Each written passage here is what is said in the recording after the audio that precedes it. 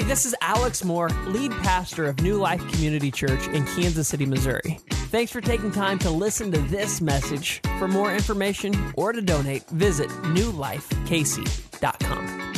As we get started, as Missy said, we're in this series called Family Dinner.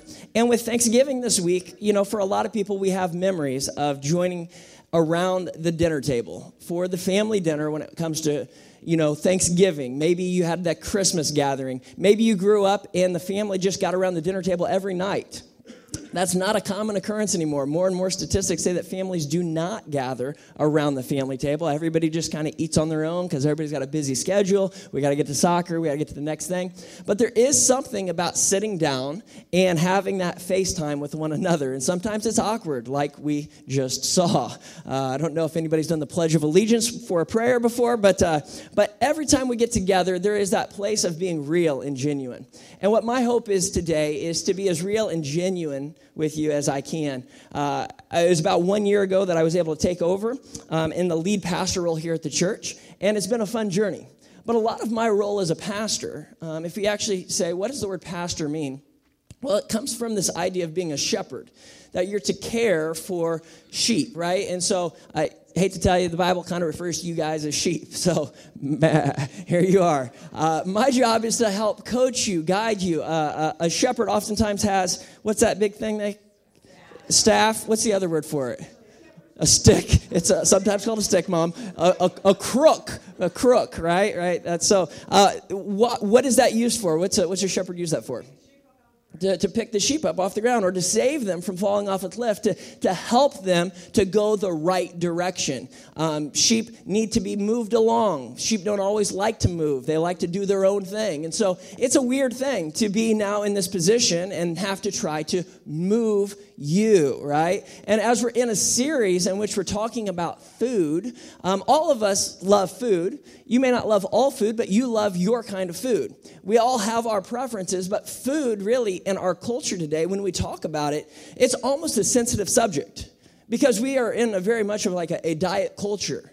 And whenever we talk about food, people sometimes get a little uptight, because let's be honest, as Americans, we have this tendency to overindulge in food. When they do studies of countries and obesity rates, well, we tend to win.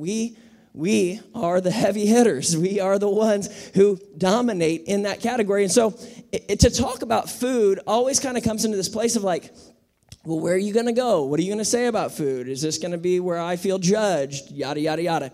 So as we step into this, the conversation around food often centers on the idea of change.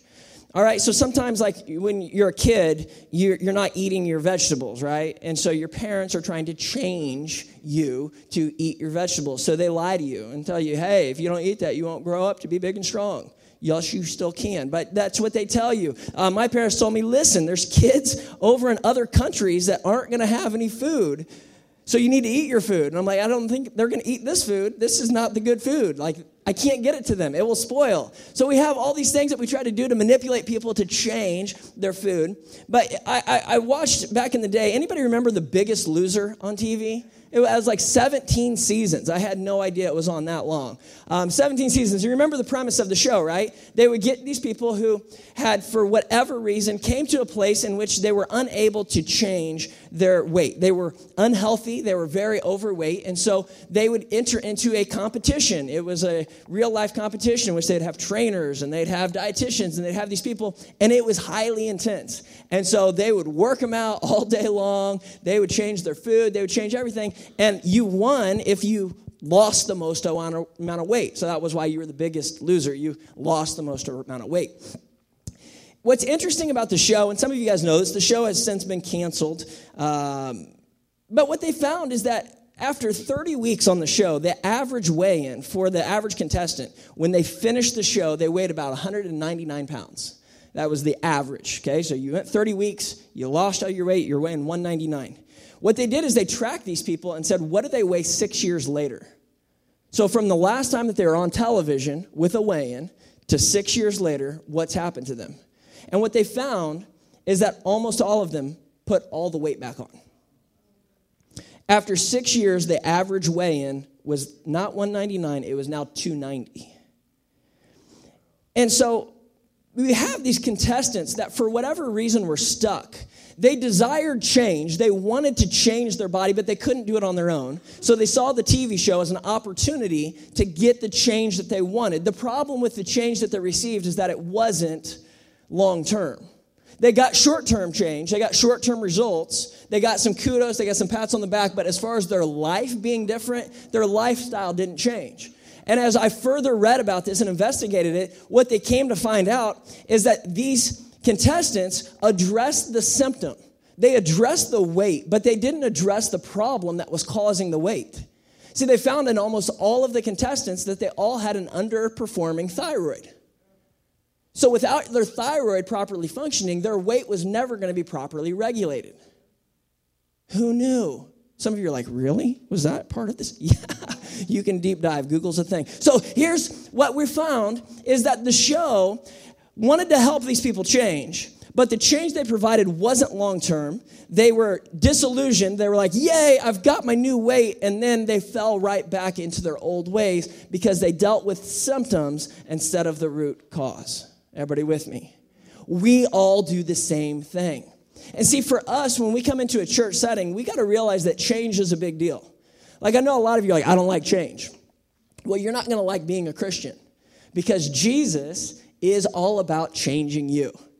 He doesn't look at you and say, oh, you're perfect. Let me give you a gold star.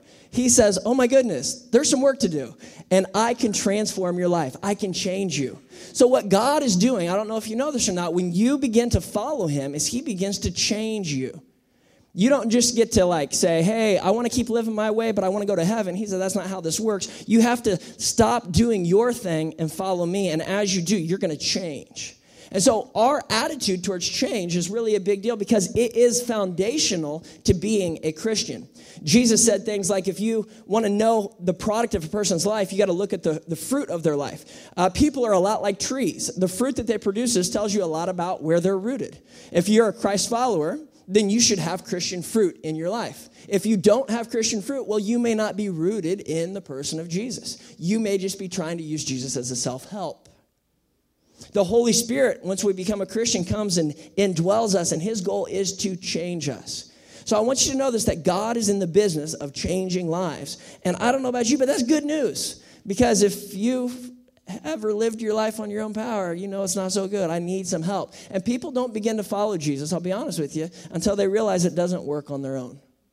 People don't step over the line of faith until they're ready for change. In 2 Corinthians chapter 5, verse 17, we read this. It says that this means that anyone who belongs to Christ, okay, you've become a Christian. Here's what they've become, a new person. All right, that means that they've changed. The old life is gone and a new life has begun. You know, a good name for a church would be New Life. Yeah, see what I did there. When we follow Jesus, we become new. But if we're a new people, why do we need to change? Well, because we face the struggle of becoming more like Jesus and falling back to our old way of living. We need to change because we're supposed to become more like Christ and less like what we were. See, after meeting Jesus, the thing that some of us come to find is that our sinful training and habits remain. I have been trained in a lifestyle of sin. I stepped over the line of faith. All of those habits and that way of thinking is still there. That's where I need to change. No one understood the concept of change probably more than the Apostle Paul in the Bible. He went from being a guy named Saul who hated and killed Christians, he was a murderer, to becoming one of the most influential Christians of all time. I mean, that's a pretty big life change. And here's what he said when it came to this idea of change. In Romans chapter 7, verses 15 through 19, he says, I don't really understand myself. Anybody feel like that? You're like, I have a therapist for that. I don't really understand myself. For I want to do what is right, but I don't do it. Instead, I do what I hate. I don't know if you've ever had a habit, a bad habit that you've tried to break and a struggle, and maybe you've even prayed, God, deliver me from this, free me from this, and you're like, man, that's been me. I don't want to do this, but all of a sudden I find myself doing this. I'm doing the very thing that I hate. He goes on, he says, but if I know that what I am doing is wrong, this shows that I agree that the law is good. Like, I can't, lie about this and say it's okay. No, it's not okay. So I'm not the one doing wrong. It's the sin living in me that does it. And I know that nothing good lives in me. That is in my sinful nature. I want to do what's right, but I can't. I want to do what's good, but I don't. I don't want to do what's wrong, but I do it anyway. I can just picture Paul writing these words.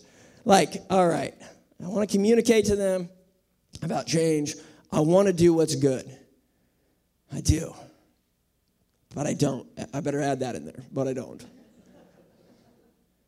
I don't think I'm communicating fully. I don't want to do what's wrong. Okay. I want to do what's right. I said that. I don't want to do what's wrong. But I struggle to do it anyway. Talk about the inner conflict. I know what I'm supposed to do, but I can't seem to do it. I think all of us have wanted change in our life. We've all approached change. We've all desired change. But I think a lot of times, like The Biggest Loser, we've only been addressing surface issues. We've only been addressing the symptoms. We haven't always gotten down to the root, which is why I'm liking the class that we're doing on Wednesday nights, which, by the way, there's no service this Wednesday because of Thanksgiving. We'll start back up on November 29th.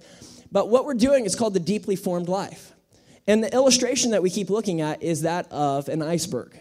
And so the picture is of the iceberg, and you can see where the water line is, and you see just the tip of the iceberg, which is, maybe 10% of the iceberg, and then 90% of that berg is underwater. And so most of us spend most of our life working on the tip, making sure that it looks good. I got the job, I got the career, I got the pat on the back, my life looks good, I don't look like a failure. Hey, look, I've presented myself, I've cleaned myself up. We spend most of our time working on the appearances that we have, but rarely do we dig deep under the water and address the rest of the iceberg. See, I think that the change that God wants is not just addressing the tip. He's trying to change us from the deepest part of our being. He's trying to do a transformation of us that's not from the outside in, but it's from the inside out. So if we're going to change, we have to stop thinking about change the way that we do. We have to change how we're going to change. In 1 Thessalonians chapter 5, verse 23 through 24, it says this. It says, may God himself, the God who makes everything holy and whole, make you holy and whole. Put you together, spirit, soul, and body, and keep you fit for the coming of our Master, Jesus Christ.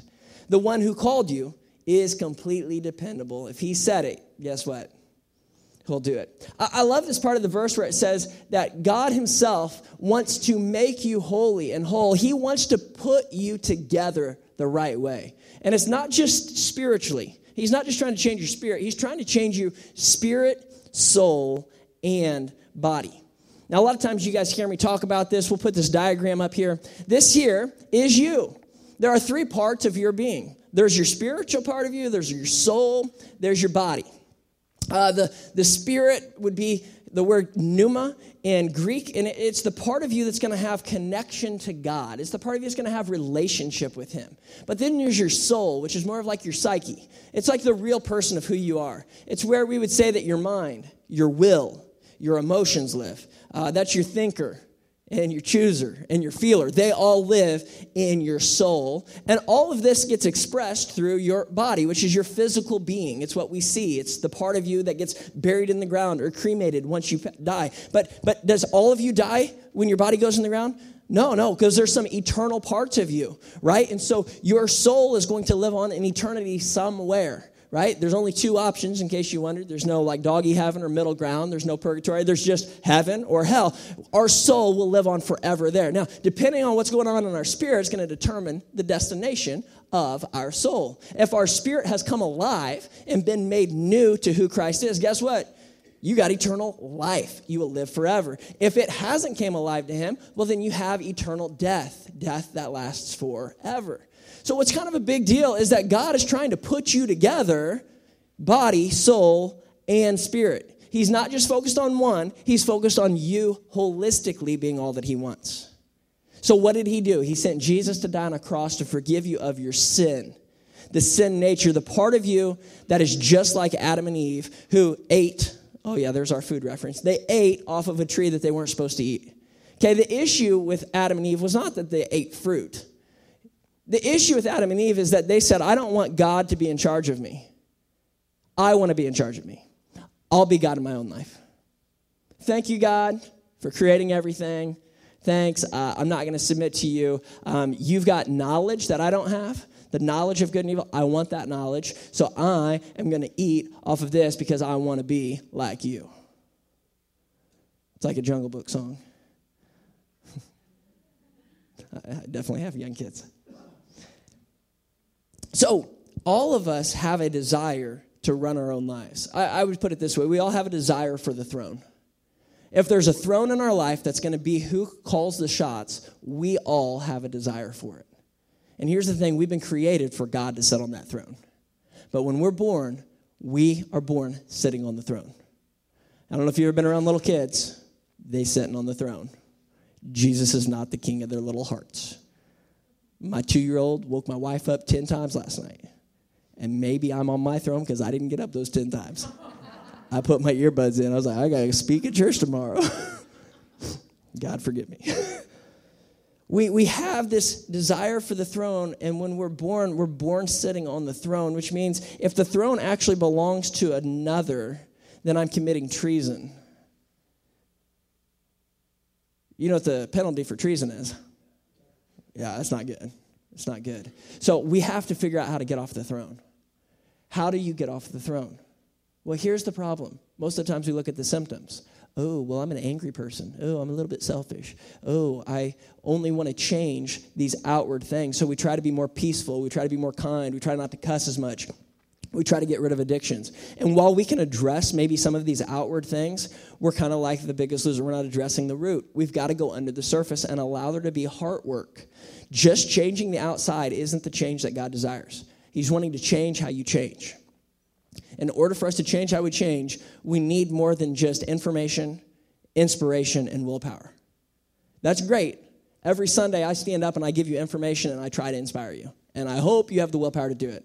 But, hey, we're a year in, and some of you, I'm like, I don't know if I've really seen any change in you. So maybe you don't have the willpower, or maybe my inspiration gift is not good. I don't know. Something's broken, because if you're the same person now that you were 1 year ago, and you're plugged into this church, you're not becoming what you need to become. It's reality, right? I coach runners. If you're not improving your time, something's wrong. We need to address something. Maybe there's an injury. Maybe there's something that we need to rehab. Maybe there's something that we need to take care of. Maybe there's something wrong in your nutrition. Maybe your iron levels are off. There's something that's not causing you to progress. As a Christian, I'm looking at some of you, and it's like, we need to progress, and I don't know what it is. I think some of you have the information. You know the change that you need to do, but you're not doing it. So let me try to inspire you, and if that's not enough, maybe it's because you don't have the willpower to make yourself do it. Now what do I do? Some of you are like, what do I do? I know what I'm supposed to do. I don't want to do. I want to be like Paul. The thing I want to do, I don't do. And I don't do the thing I want to do. I'm just like him. I'm like a Bible character. That's great. But there's more to this life than you just struggling and having this tension between what you know and what you should be doing. How do we close the gap? How do we close the gap? We have to change how we change. We have to stop addressing symptoms and go to the root. And so how do we change how we change? Number one, we have to change how we think. We have to change the way that we think. Romans chapter 12, verse 2, it says, don't copy the behavior and customs of this world. This is what a lot of us do. We're like, well, I'm going to change. I'm going to be all that God wants. So we go get all these self-help books that are written from a humanistic standpoint. And that means that they've just said, we can't factor God into this. We're not going to have any supernatural. So we're just going to do everything we can to tell you from a science standpoint as if there was no God and he didn't create you, but you just evolved, how you can change yourself. But the Bible says, listen. Don't copy the behavior and customs of the world, but let God transform you into a new person. How is he going to do that? I don't know how God's going to transform you. Oh, he's going to transform you into a new person by changing the way you think. If you're not thinking differently after stepping over the line of faith than you did before, then you're not being transformed. You have to think differently. Because, see, once you begin to think differently, then you're going to learn to know God's will for you, which is where fruitfulness and fulfillment come from. When you don't know what you're supposed to be doing, you're just kind of existing, and you're frustrated. And I'm just going around the loop. I don't know why I'm here.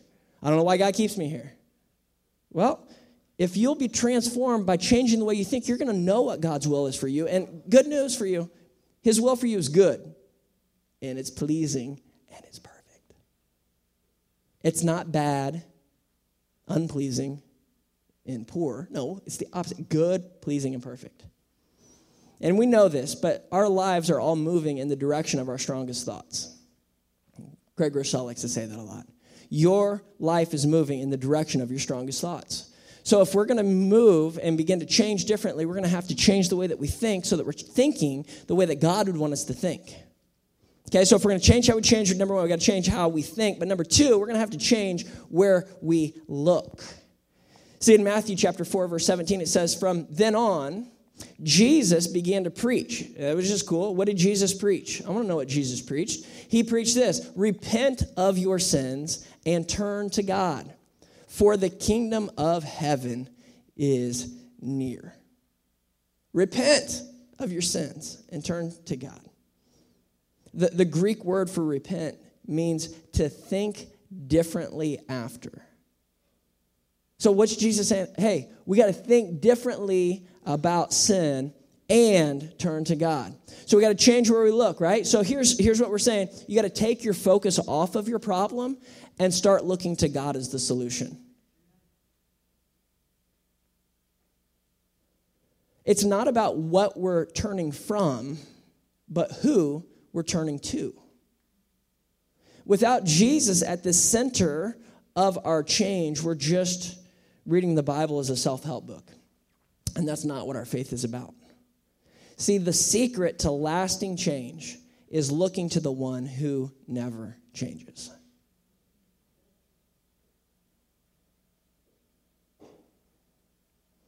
I remember as a high schooler, I attended this youth camp. Anybody go to like summer youth camp as a kid? Your parents sent you off, shipped you off? Yeah. Corky's like, yes, I was that kid there, yes. I was a good kid. I didn't prank anybody. We had certain rules. Somebody did let off a fire extinguisher in our room, which was a big mess. Not cool. I don't know if you've ever slept on powder before, but that's what that experience was. But I was at this camp. It was in Indiana, and they had a message, and honestly, like, you grow up, like, I grew up in church, and I can tell you, like, I heard my dad preach, 1,000 messages, and I can probably tell you 2 of the messages that he preached, which is sad. You can pray for me. But I remember at this camp one message in particular, because it stood out to me so much. And I don't know why, if it was just the season of life I was in, but it was talking about this idea of fixing our eyes on Jesus, of focusing on him. And the idea is this verse right here where Jesus said that we are to repent of our sin, like we're to change the way that we think, we're to stop looking at sin, and we're to turn to God.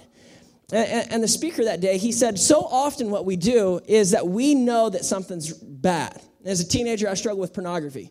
It's really common. If you have an 11-year-old, well, 80% of them have already seen porn. Okay, so let me just help parents. You need to have some conversation if you're not having conversations. Some of you as adults, you're stuck in a habit. Listen, God has better for you. You don't have to continue down that path. There is change available to you. As a teenager, I knew that's bad. I don't want to do that. So I was like, oh no, here it is. And it was like this enemy, and it was like, oh no, pornography's coming at me. I better run this way. And then all of a sudden, oh no, it's over here too. And I was trying to run away from the bad. And as long as I kept running away from it, guess what? I kept running into it. It kept popping up. It kept showing up. Oh, I'd have my little streak going. I've not looked at anything I shouldn't look at. I've been doing good. And then boom, I feel like, it's just like you hit restart on Mario and you're back to level 1. And you're like, no, I have to start over again. And you can find yourself getting wore down, feeling as though your life is continually being reset to level 1. And so I found myself there at this camp. And the speaker says, man, so often we're running from sin, but God never taught us to run from sin. He taught us to fix our eyes on Jesus. And when we fix our eyes on Jesus, if Jesus is at the back of the room and I'm looking at him and I'm focused on him, none of these other things can affect me. I'm not trying to avoid sin. I'm focused on Jesus. I'm not trying to not do something. I'm trying to pursue someone. And as long as I pursue someone, I have a clear path. Nothing is going to get in my way. Nothing is going to hinder me because I'm in the path, the will of God. And as long as I move towards him, I'm always good. But so often when we are running away from things that we know are bad, we're missing the change that God wants to do in us. See, as I walk the path of pursuit, that's the path of transformation. Because I'm doing what he wants. I'm eyes on him. I'm not developing a new skill. I'm not getting stronger. I'm not exercising my self-will discipline. No. I'm following him. And where I'm weak, he's strong. I don't get to pat myself on the back like, look at you, you're not struggling anymore. No. I'm broken. He's not. I just follow him. And the way that I change is I just stay following him. That's it.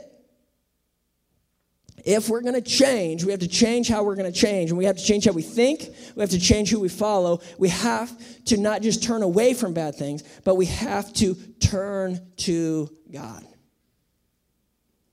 So how do we do this? How do we turn to God? How do we pursue him? How do I make this move? Well, I want to introduce to you this idea that there are certain practices that you can put into your life that help you to walk this path. Certain practices. What would some of those practices be? You guys can yell at me. Go to church, okay? What was that other one? Read the Bible? Read the Bible. What else? Pray. All right, so those are your top three, right? When I grew up in church, it was real easy. Hey, you're going to become a Christian. There's three things you got to do. Number one, be at church every time the doors are open.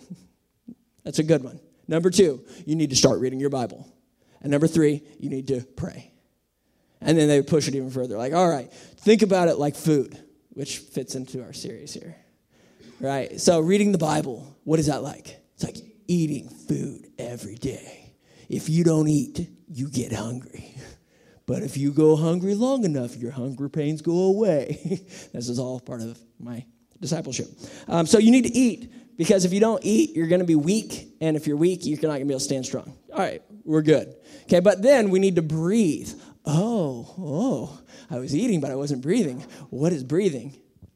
Prayer, right? So we got to pray. So now I'm breathing and I'm eating. But if you just breathe and eat, you'll be on The Biggest Loser because you're going to be out of shape. You're going to be overweight. So we can't just go lock ourselves into our little prayer closet with our Bible. That's not God's goal for you. How do we exercise? What's this exercise look like? Well, that's the fellowship, right? We get with other fellows in a ship. That's how I always learn that are going the same way. If you're in a boat with people, you're going the same destination as them. If you're in a boat with people who aren't going to the destination you want, that's not good. You need to abandon ship. You need to get in a ship with fellows going the same way that you are. That's fellowship. And inside of that, that's where you get to work things out in your spirituality. It's where you get to have tough conversation. You get to change at a deeper level. So I got to eat the food, I got to breathe, and I got to have fellowship. And those are really important. They're essential. We need those in our life. But I think that there's one more practice that I introduced last week that's important, which is where we actually give God our calendars. We looked at the Old Testament and how Sabbath works. And the idea is that I'm not in charge, I'm not controlling my own destiny, but I'm allowing God to have space in my life.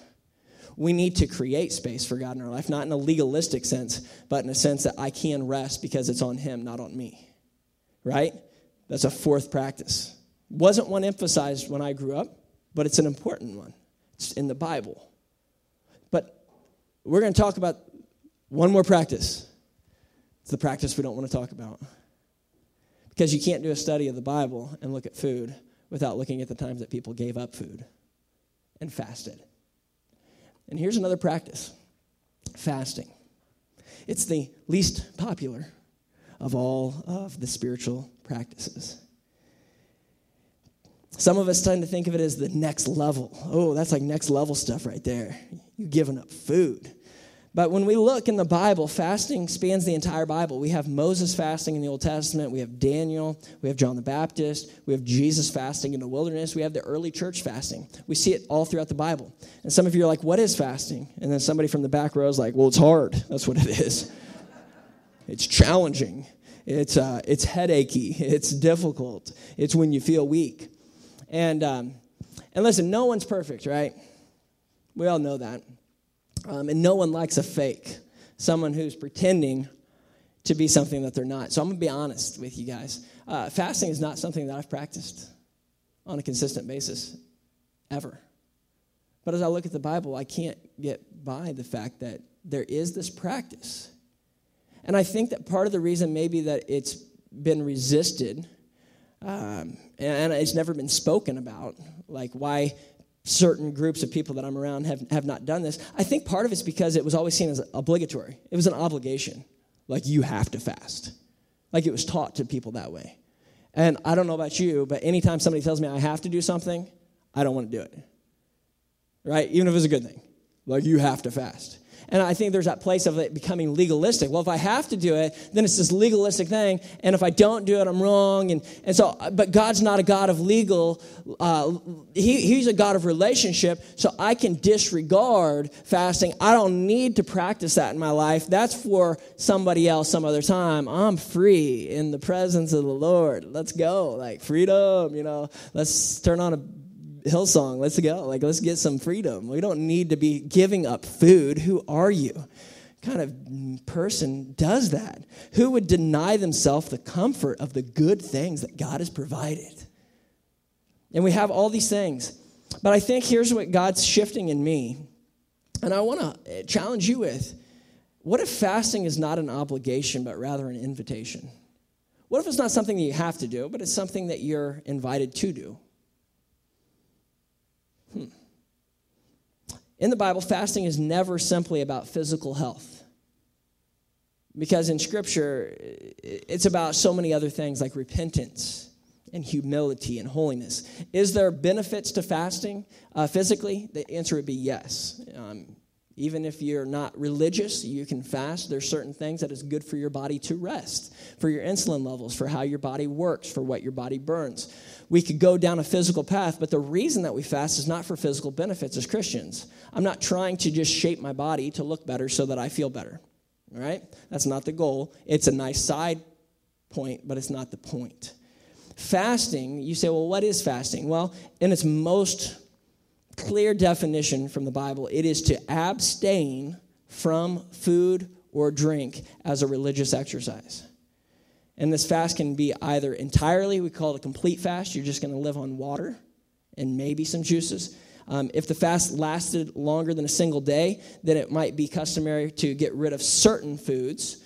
And so like when we look at the life of Daniel, he only ate food that produced food. He only ate seed-bearing foods. He only ate foods that if you put it in the ground, more food would come.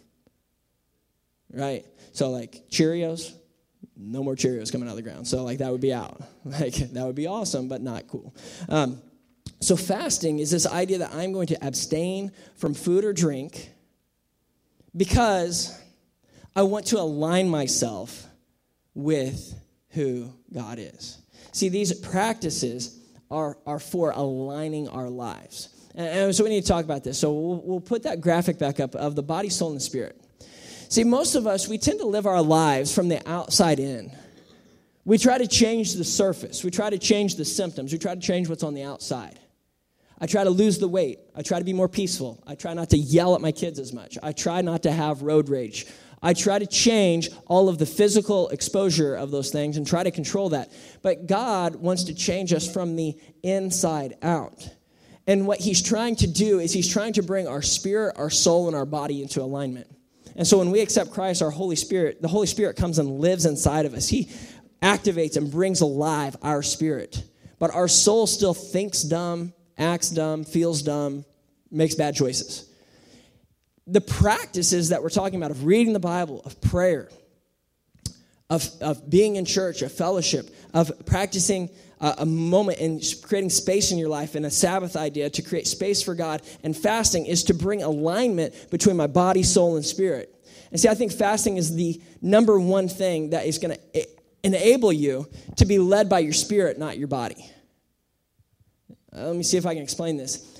As a Christian, I'm to be led from the Spirit first, inward out. So I want the Spirit to drive me, and I want my soul to be in submission, and I want my body to be in submission. When I give up food, I am saying no to my body. My soul, my mind, my will, and my emotions are making a choice to say, no, my spirit is going to be in charge. No, I want to focus on who God is. I'm not going to give in to what my body wants. I'm going to give in to what God wants. In 1 Corinthians 7, we even see Paul talking about this idea of husbands and wives and having sex with one another, that if they're going to take a season to not have sex, well, what is that? A fast from something that you physically crave. I'm going to take my physical cravings and make them subject to who God is. That we should only do it for a season and then come back together, he says. Anytime we deny our flesh in order to say yes to God, that's a fast. And it brings alignment to our being. Most of the time, we never do that. We never deny our flesh. We live outside in. But this enables me to live inside out. And here's the crazy cool thing about this, is that fasting taps you into the power to resist temptation. See, when you go on a fast, I don't know if you've ever tried to give up food, it's really hard. Like, really hard. Because you want it. Because you crave it. Because you desire it. But see, when I begin to fast, I'm developing something. I'm developing my ability to say no. Because guess what? We all struggle with sin and we all struggle with temptation.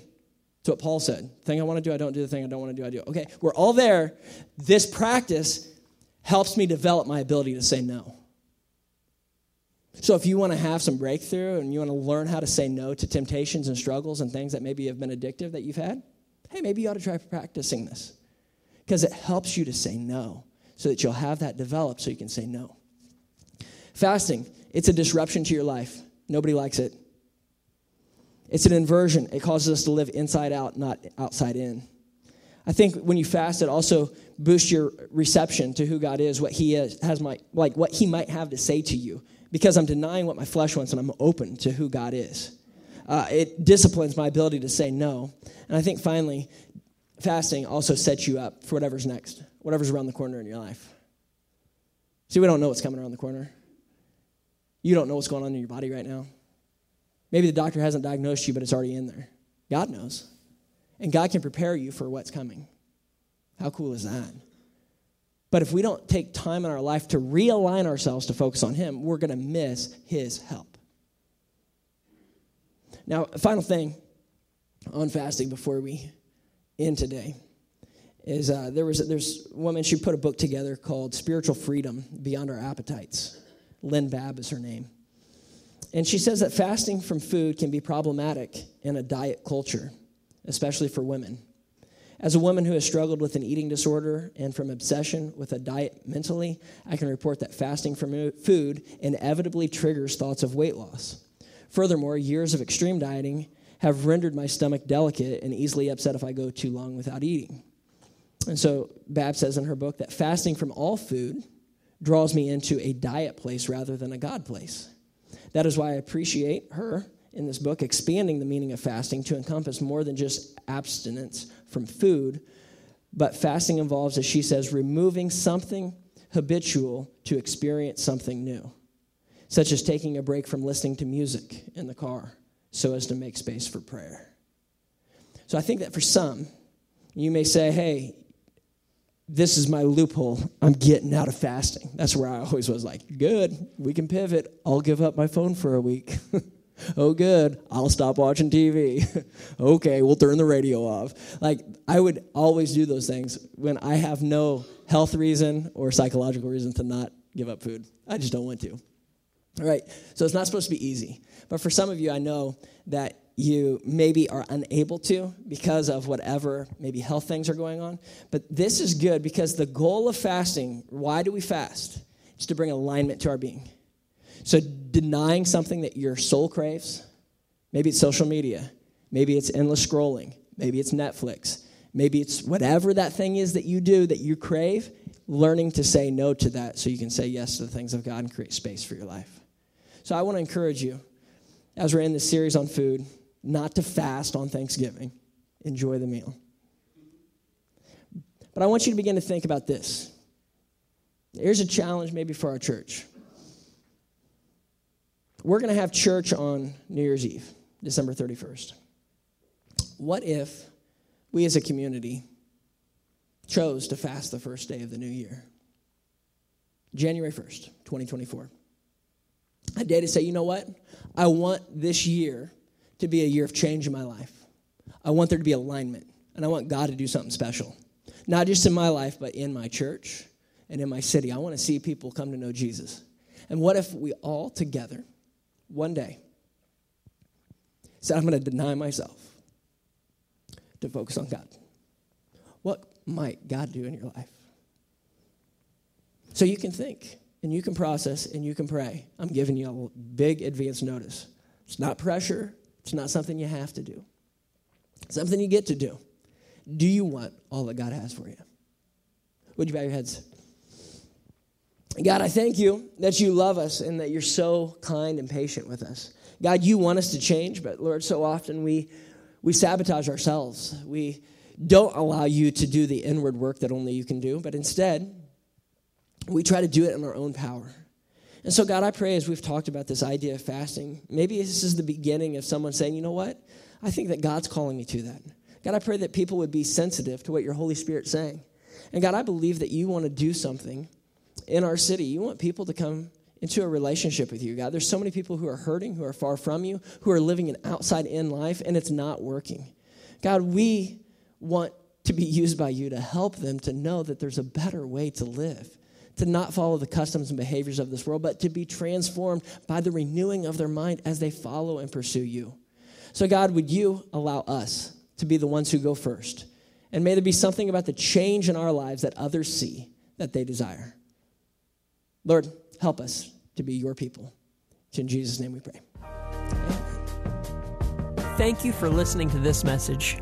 For more information, please visit newlifekc.com.